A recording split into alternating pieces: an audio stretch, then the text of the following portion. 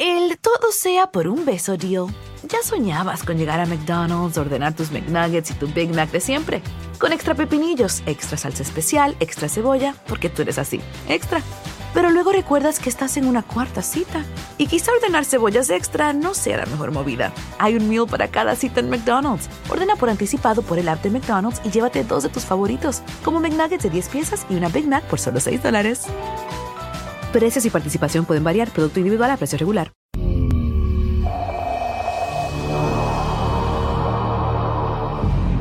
Everything we know about UFOs is changing. Thanks to a team led by former Pentagon UFO investigator Lou Elizondo. That is real, whatever that is. And former top intelligence official Chris Mellon.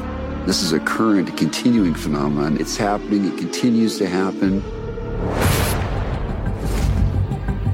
They discovered 5 unique characteristics that UFOs have in common. They call the 5 observables. And released groundbreaking videos that forced the Navy to admit its pilots were coming face-to-face with unidentified objects. The U.S. Navy made a shocking admission today. Strange flying objects caught on tape by their own fighter pilots are in fact UFOs. Something needs to be done. Now a new wave of military witnesses is coming out of the shadows. I'd be lying if I said I wasn't scared, Liz. I've never seen anything move like that. Shape, size, speed, it's clearly unidentified. The team is united on a new mission. Connect the dots to reveal the truth about UFOs. This thing had no capability, like anything on Earth.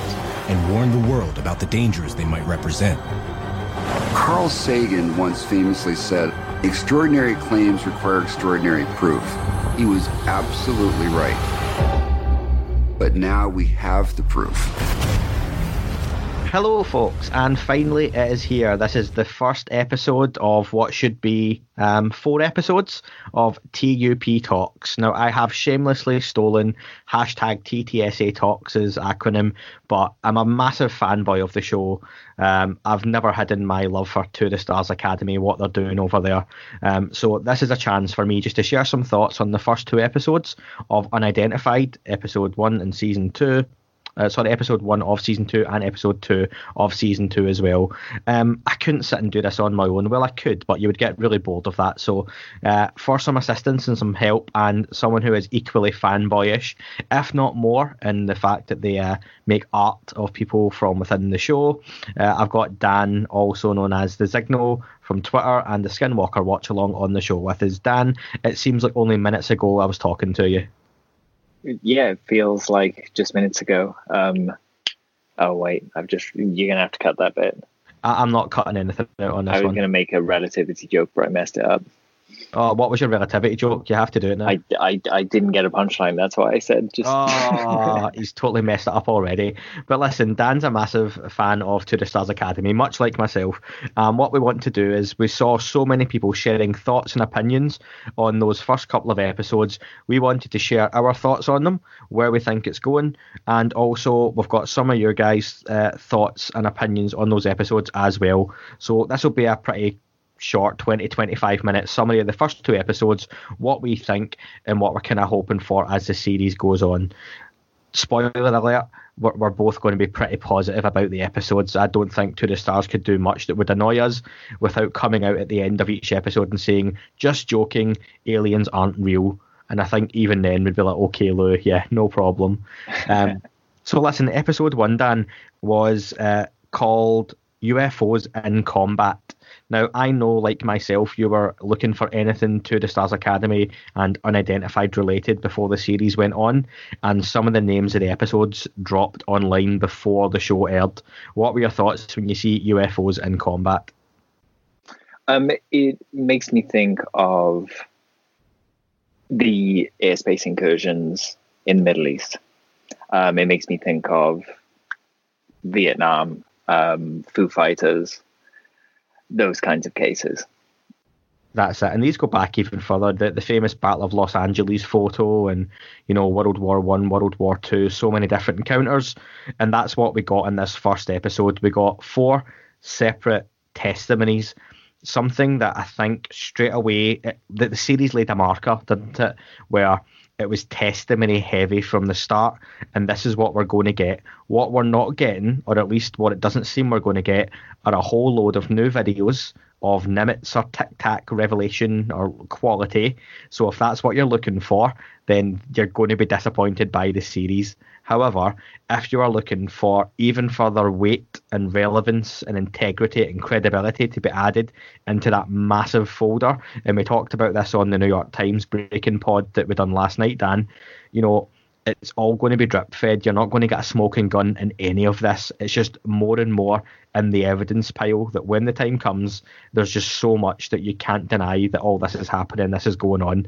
So we've got 4 very credible witnesses on that opening episode, all former military from various time periods, which I like what they've done. They've gone through, and correct me if I'm wrong, Vietnam, Afghanistan, Iraq, and Guam. Was it Guam? There was one. I've written the Adriatic Sea, so there you go. You've got those 4 separate, but they have their own similarities. But they're trying to make a point, aren't they, that these incursions, these encounters, these incidents, this technology is not new. It's been around for a long, long time. The military has known about it. These people are seeing them, and it's only now you're getting to hear these stories. So what were your thoughts then on some of the testimony we heard on that first episode? The testimony was great. I really loved the one that they chose to lead the show with, Justin Dorfler. He watched a jet get buzzed by they say Tic Tac in the recreation in the story. It seems like it was a light in the sky. Tic Tac is just kind of becoming the almost synonymous with UFO, right? But he had his journal notarized at the time by the judge. And I just felt like that was an absolute home run coming out of the gates. Then going back to the history kind of stuff, that really surprised me, because one of the complaints from the first season is that it focused too heavily on a few specific cases and it ignored everything before 2004. Yeah. So this episode straight away addresses that, right? Yeah, and it's trying to find this balance, isn't it, of the history, and we can make a series where we talk about Roswell, we talk about the Phoenix Lights, we talk about Chicago O'Hare, we talk about famous incidents, famous crashes, the same abductions, the same people. But what we've got here is, do you know what? This is what we've built our foundations on, the Nimitz Tic Tac incident. Here's a lot of similar incidents that have happened over the span of 50 years.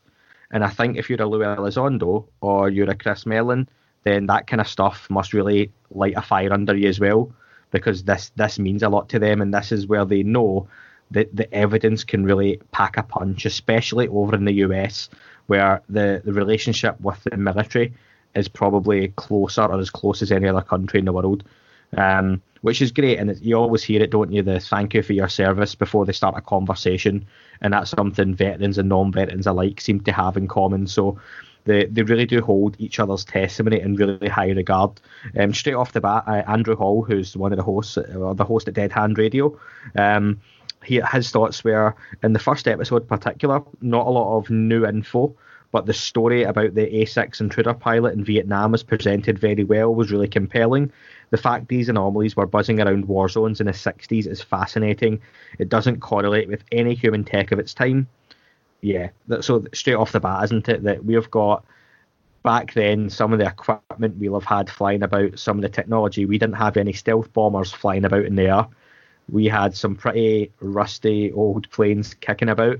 And these things, again, you've got various different orbs, spheres, saucers being seen in the skies, performing incredible manoeuvres.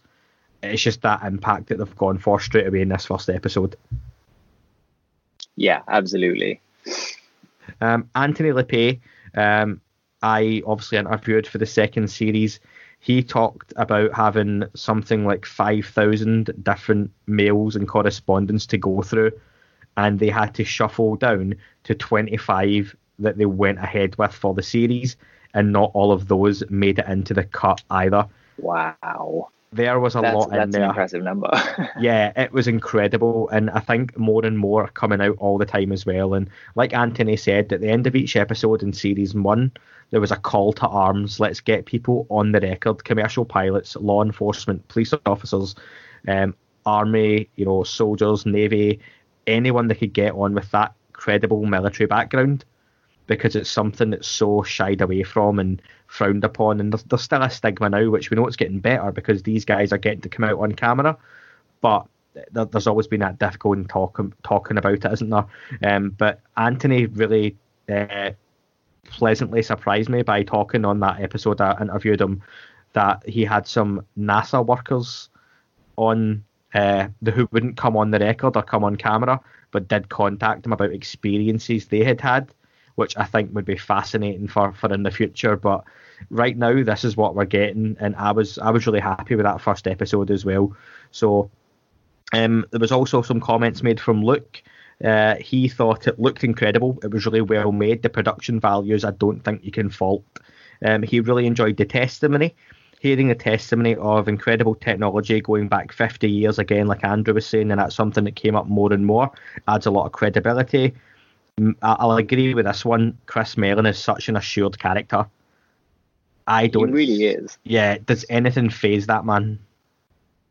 I honestly don't think so. I really enjoyed in episode 2 seeing him like a kid in a candy shop in that Triangle UFO museum with David Marler. Yeah, that was a wonderful moment. You could just see him. He was beaming, and his passion is palpable. He wouldn't be committed so much time and effort and energy to this if that wasn't the case, Yeah, and I'll keep my thoughts on that for a couple of minutes, and I'll discuss the David Marler Museum to Black Triangle UFOs when we get there. Luke also made a good point in the first episode about there wasn't a great deal from Tom DeLonge, and he doesn't feel he gets a great deal from Tom DeLonge anyway in To the Stars Academy. I think we do naturally see Tom DeLonge stepping back more and more anyway from TTSA, don't we? We do. It was said early on that eventually that he'd want to replace himself as the CEO with somebody else. So, that's on the cards for the future. I don't think it's going to be anytime soon. There's no rumor or signal that that's going to happen. So, don't leave this thinking that that's on the cards. But Tom is also someone that back in the day, Blink, Tom was seen as a bit of had a bit of an ego. But in the years since, I've come to kind of understand that it was him kind of wrangling with his passion. And in this, he's been able to just completely step back. And as a longtime fan, in one way, I want to see him on camera, but in another, I totally respect his decision to step back and let these very, very qualified people talk about their work and their cases. That's the important thing. And listen, again, as we've said at the start of this, sycophantic or not, we're TTSA, Tom DeLonge fanboys. Lou Elizondo, Chris Mellon, Hal Puthoff, Jim Semivan, these types of characters, Steve Justice, they are big characters. They have big presence. They have a lot of knowledge, a lot of gravitas. They also trust Tom DeLonge, or they wouldn't be in this. So exactly. when he is sitting at that table, hearing those conversations, he's there for a reason. And yeah, he comes out with some crazy stuff on Twitter, which is great to read. And no doubt there's a lot of truth, or at least a lot of honesty from the place it comes. Whether or not it's 100% accurate or not, we don't know. But for me, you do see Tom DeLonge take more and more of a back step. But I would like to see his input now and again as well. But he is definitely leaving it to the experts, because these are the people that we need to hear from. Tom DeLonge fronting this campaign. Tom DeLonge won't appear in the front of New York Times in a serious Leslie Kean, Ralph Blumenthal article.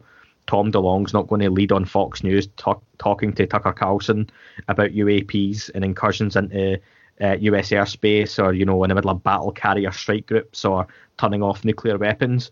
But when a Lou Elizondo does it, or when a Chris Mellon does it, there's a weight to it that you can't deny, and it gets people's attention. So for me, Tom DeLonge is not a stupid man. He knows what he's doing. And like you say, he's got that ego, but he absolutely knows for this to work, he needs to take that step back and let those guys take the driving seat, which I think he's doing, and we see that from episode 1, that Lou Elizondo and Chris Mellon are the main characters.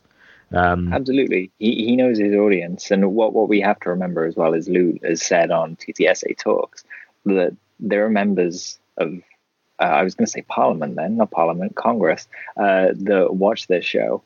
So we need to really, really be putting our best foot forward. And it's great that Tom knows that a 2-minute interview with him on the screen is less good for Congress to see than a 2-minute interview with Chris Mellon. Yeah, and let's be honest, Tom DeLonge has built a very successful career through various different bands, but he hits that screen. Like with us, we're fans of UFO, UAP, paranormal, whatever you want to call it. We see Tom DeLonge now probably as much as Blink-182 is the guy who created To the Stars Academy.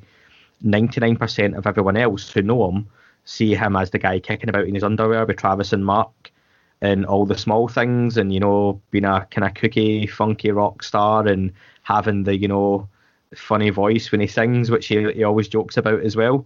But he knows when to take a step back. So for me, episode 1 was a home run. Loved it. Great start to the series. If I was going to rate it 8 out of 10, like a solid 8 though, what would have bumped I'm up giving it some more 11 footage or something? out of 10. Are you going straight with the 11s it's just already? 11. Yeah. I mean, I know we didn't get footage, but I never expected to. Just in terms of confidence, it just blew me away. I really loved the opening episode. Awesome.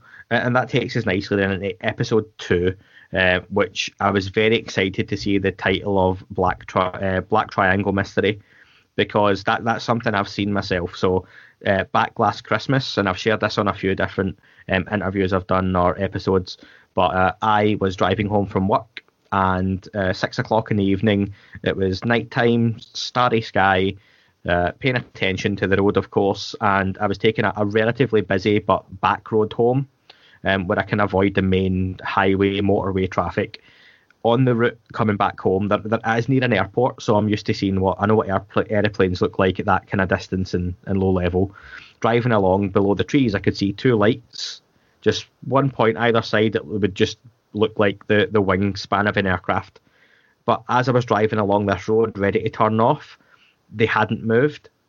And as I basically got underneath it, just in looking up out my front window, I could see that there was a shape in the sky and there was 2 points of light, but only looking against a really solid black sky. And because of these 2 points of light, there was just a black triangle sitting about 150 feet, 200 feet in the air, just above the tree line.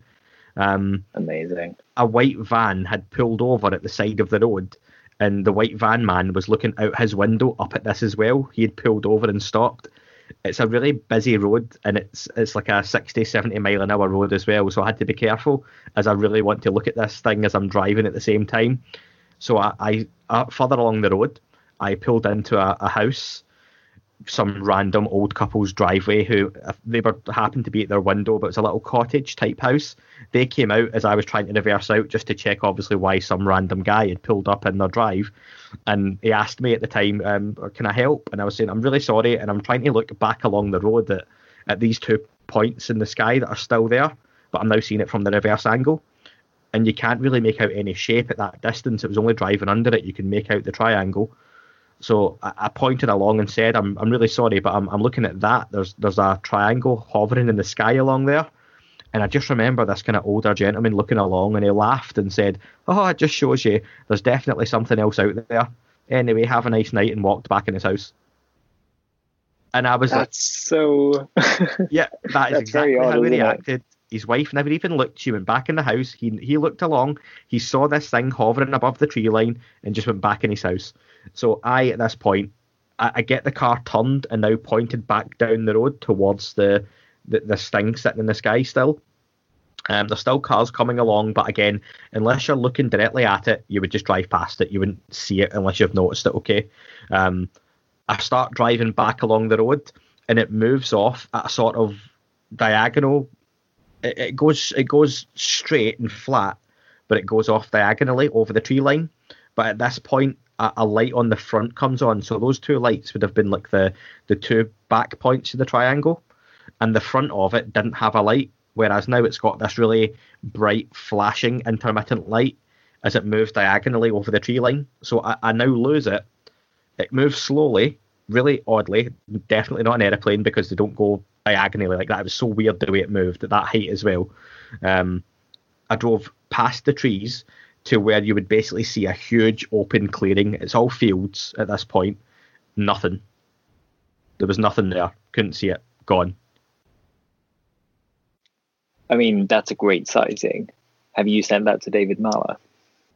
No, I am speaking to David on Facebook, and he is going to come on the show soon for an interview. So I will discuss it. I will discuss it. Yeah, I will give him that one in person. But yeah, so that was my triangle UFO. So yeah, and that's exactly how it happened. It was kind of evening time, coming back from work, and yeah, I didn't film it because I was driving.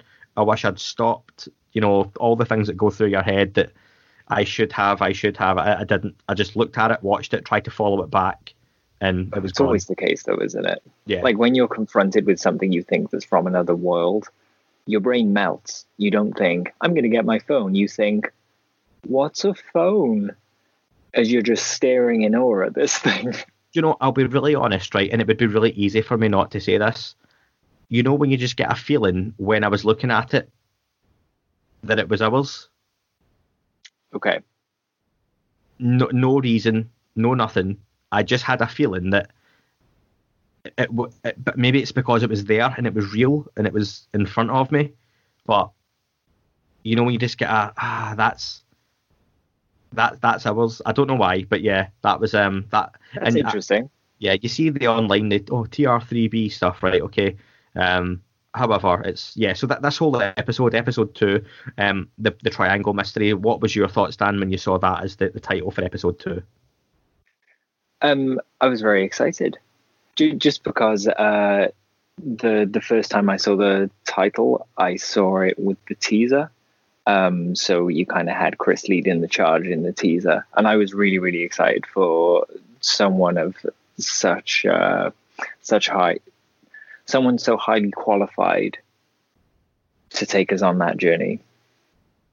Yeah. For me, there was a few standout moments in this. The fact that it seems to be very much, this was Chris Mellon's episode. If he does nothing else in the series, this was his show. He leads it from the front, and he is absolutely the right guy to do it as well. So this must be something he's got an interest in. A couple of things that stood out. One was Chris Mellon's theory that these things are potentially mapping the Earth. Now, yes, that's not something when you're in the know and you're trying to keep a secret, and you're hinting at someone's Christmas present. Okay, even if they are wildly off, you wouldn't make up something like that. You know, do you know what I mean? It's like, so he's coming from a position of knowledge, and he just drops in there randomly that I think these things might be mapping the Earth because of the way they move back and forward.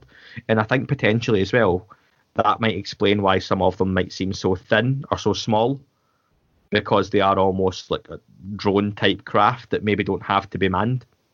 Yeah, very possibly. Something in your site, it made me think of what Chris Mellon's theory was actually. When you said about the flashing light, two of the lights were steady and one of them was flashing as it was moving diagonally. I mean, that to me just sounds like a giant triangular flying photocopier, right? Yeah, pretty much. To put it bluntly. There was no third light until it started moving away. And then when it moves, it was tracking. So that kind of thing, it could be taking photos, it could be taking readings, anything like that. And it's a really good hypothesis. Tom Rogan appears in this episode as well, the journalist, and he says something. Chris Mellon was essentially a king of the intelligence community. He had access to anything he wanted. That's a quote.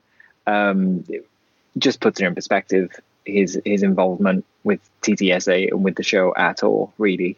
It's a minor miracle. We have someone like this on our side, and he's doing incredible work. Yeah.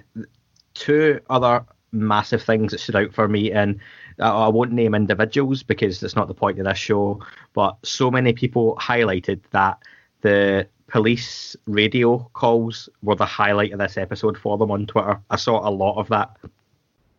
The police radio calls are they're very real, aren't they? Yeah. In a field where we don't have a lot of real, they are very tangible things. I sent them to a friend, and he said they gave him chills. So I think if you haven't heard them before, then yeah, they're chill inducing. But if you have, through an episode of, say, The Basement Office, heard that audio before, it might not be the highlight of the episode for you. Yeah, and that's a fair point. I hadn't heard those on Basement Office. I've seen half of Basement Office, not all of it.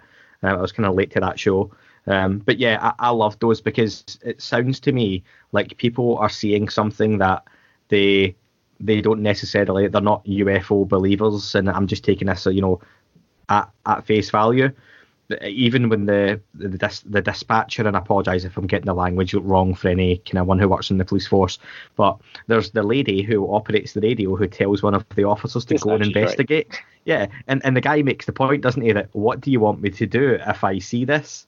Because she's telling him there's apparently a 2-story building-sized ship or object floating above this town, and he quite rightly says to her, okay, I'll go and look, but what do you want me to do about it? Which is a great point. That's a good point. It is. And it's then a really good point. You hear a series of other officers who basically go, yep, I'm seeing something pretty big. This thing is cruising over the town, it's cruising over the city, it's moving this far away, it's over at this point now. So for me, that was great. But like you say, it's a really good point. If you've heard that audio before, it may not be as gripping for you. The other one, though, is definitely, and probably the highlight of the episode, was the David Marler shrine to the Black Triangle.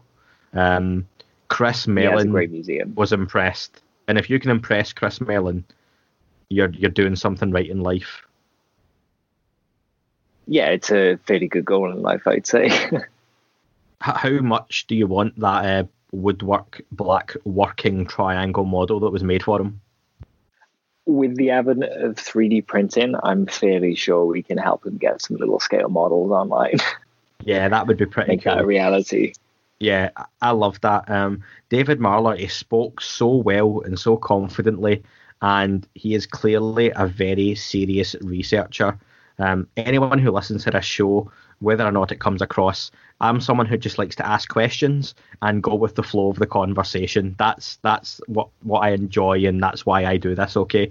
I've got a terrible memory, really bad, shoddy memory, and that's where, Dan, you come into your own, I think, helping me out on these episodes, because you've got this mind that can delve back in and pick these things out, and I tend to go, oh yeah, I do remember that, or oh, yep, that sounds familiar. David Marler seems to me the kind of guy who, no matter what you mentioned, whatever case, he knows where that file is, in which cabinet, and where he has multiple, different, papers on this, that, and the next thing. So what kind of stood out for you when he was in there talking with Chris Mellon? Well, one, I'd say that David Marler, even though Nick Pope gets the Mulder nickname, I feel like David Marler has definitely earned that reputation. I forgot what I was going to say now. You say Mulder, he could be the Scully. Yeah, they could be Mulder and Scully. He mentioned a number of sightings as well, or cases even. He said there were 17,000 cases.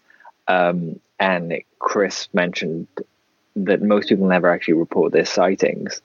So that number is high, but there is exponentially more out there.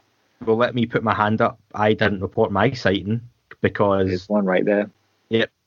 And again, I've had that second sighting. It wasn't a black triangle, but when I was younger, and that was with my mother, sister, friend, and his mum, where 5 of us saw what would have been a pretty large disc-shaped object on its side, just, not far off touching the ground, but, like a Ferris wheel. And I've described this on previous shows, so I apologise if you've heard it. But again, we saw that in a really built-up area on an evening in Glasgow.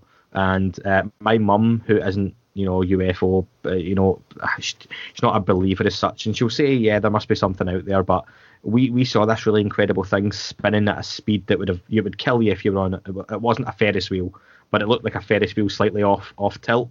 That wasn't reported. Other people would have seen that potentially, unless it was only us that saw it. Who knows? But again, there was people walking about, driving about. But how many times do these things get seen and just not reported? Because who do you phone? Especially back in the 90s, for example. Who did you phone? There was no internet. You didn't pick up the phone or go on Twitter. But that's it. You run it up the chain of command looking for the answer to that question, right? What do I do if I go see this 2-story triangular UFO? What do I do? So the dispatch lady asked the policeman. The policeman would no doubt ask his boss. That boss should ask their boss, and so on and so forth. But the stigma has stopped people doing that. And now we're at a place where we've got something in Congress that recently evolved. S3905. It's now S4049. That's the top of the chain of command right there. All of these questions of what do we do, what are they all go to that bill. So if we can push this through, like this show and the people in this show want us to, we're set for a really good 2021. Yeah, I think as it goes, and we'll start wrapping up because we want to keep this one short, folks. These 2 episodes were brilliant for me. I don't think you could have asked for much more. Episode 3, UFOs and Nukes. Now, as a title alone, that's got to get you watching. So I'm really excited for that. But as 2 opening episodes go, there's some stunning testimony. And then we've got a whole episode where the former Undersecretary of Defense for the United States is talking about black triangle UFOs. So, yeah, we have made progress. New York Times articles are out there in one shape or form. People are talking about it. There's motions going through the Senate. The president, like him or not, is mentioning Roswell and Area 51 on live TV in whatever shape or form. It was done relatively seriously. So, yeah, 2021, I know we're all racing towards it for various reasons right now because 2020 has been the shittest game of Jumanji known to man so far. But, we're starting to maybe get out the other end of that. I'm starting to get the feeling that when we look back over UFO history since the 40s, modern UFO history, we're going to feel like we hit that December 2017 article and a bomb went off. It's not going to feel like we've been waiting 2 years for little drip feeds of people to educate the public and to try and catch them up with us. It is going to be massive. Yeah, that's the thing. We're living through it right now, aren't we? And it's going to be over a short period of time. This happened. And maybe only in hindsight, looking back on all of this, are we going to go, wow, do you know what? Look how much we got. Look at the TV series. Absolutely. Look at the weight of testimony. Look at the movies that came out. I mean, even look at if you've not seen it yet. I know me and you, Dan, were briefly sharing some trailers on it. But NBC have that pilot for Debris. So at the same time, all this is happening. We've got a pilot for a TV show that's about pieces of an alien spacecraft landing on Earth. Consciousness and creativity is a different podcast. Yeah, we can do it, but it totally is. Yeah, it totally is. But listen, 3 podcasts in 2 nights, I think, is just enough even for us at the minute. But yeah, there's no way that's just coincidence. That again, there's a time for this stuff to go out into the media, and I definitely think that your Hollywood and those types of medias, and that's why 2 of the Stars has all these different departments and compartments. That you've got the entertainment division, they've got their Poe Anderson series, they're looking to do various different movies. They've got a science division. They've then got obviously these documentaries being produced. There's a lot of different areas they're using to try and get this message out there, and I think all that kind of plays a part in it. So for me, 2 solid episodes. I would go with this episode again being an 8.5 or 9 out of 10. I'm going to hold off on a 10 again because it's just, maybe it was the lack of that bit of footage, or even though there was some good pictures in there of the report were over the canyon, which was pretty cool. But yeah, going with an 8 and a 8.5 or 9 out of 10 for the first 2 episodes. Over the moon the way the series has started. I'm going for an 11 out of 10 again, because cool. It's 2020. Keeping it grounded. I just want to, throw chaos out there. No, I'm really, really thoroughly enjoying this season. I think they're knocking it out of the park. Everything before Unidentified, to me, it's kind of like, when there was an iPhone and all the other phones kind of changed to black slabs and everything before it looks a particular way. That's how I feel about this show. Tonally, there have been some outliers, like on the trailer UFOs and some other shows that have been really, really great at keeping that really good professional tone. But everything now feels like it's changing to a more serious conversation because of the work that TTSA have done, whether it's in Congress or in fiction. It's given creatives a way to tell these stories in a more serious light. Massive, massive, massive thank you to everybody who came forward. Justin Dorfler, James Boshiers, Brian Weston, Derek Tarr, JT, Michael Villa, and there were a few anonymous witnesses as well. Honestly, you're helping everyone move the ball down the field. History will look kindly on you. Humanity and history will look kindly on them, Dan. But yeah, no, they will. It's really brave. It's really, really brave of these people to come forward and do this, whether still active or not within the military. So yeah, it's a really great point. Yeah. And listen, folks, you play a big part in this episode. A lot of what we've discussed, aside from our own thoughts, are being from conversations that I've had with you on Twitter, or I've seen people having, or that you've sent me over directly as well. So please keep those conversations coming. The next episode will be in 2 weeks' time, where we will discuss episode 3 and episode 4 of Unidentified together. So episode 3, UFOs and Nukes, will be on the 25th of July, 9:10 Central, I believe is the time over in the US. Central. And for those elsewhere, I should have the dates and air dates and times for Canada and the UK any time now. The network's got back to me today saying they've got their international department going to email me over and let me know, and once I've got that, I'll send it out straight away for you as well, folks. I know people have been asking, but please, that's really great news. Yeah, no, I forgot to say it to you before, Dan, so yeah, I'll get that out to people. But listen, keep your thoughts coming over, opinions, good or bad. We're happy to discuss them at UFO UAP AM, or to Dan at The Signal, or you can email the show UFO UAP AM at gmail.com. Once again, folks, thank you very much for listening. Remember, keep looking up. You never know what you might see. Maybe a black triangle.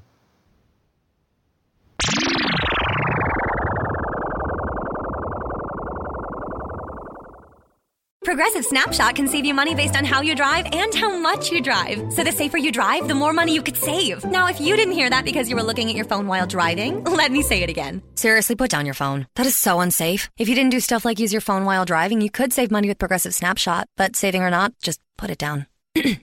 And if you did hear it the first time because you weren't looking at your phone, nice work. You'd love Snapshot from Progressive because it rewards safe drivers. Progressive Casualty Insurance Company and Affiliates. Snapshot not available in California and North Carolina or from all agents. Sure, we have 30 seconds to tell you that drivers who switch to Progressive could save big. But then what? Well, we could try to fill the remaining time with awkward pauses. It's often done for comedic effect.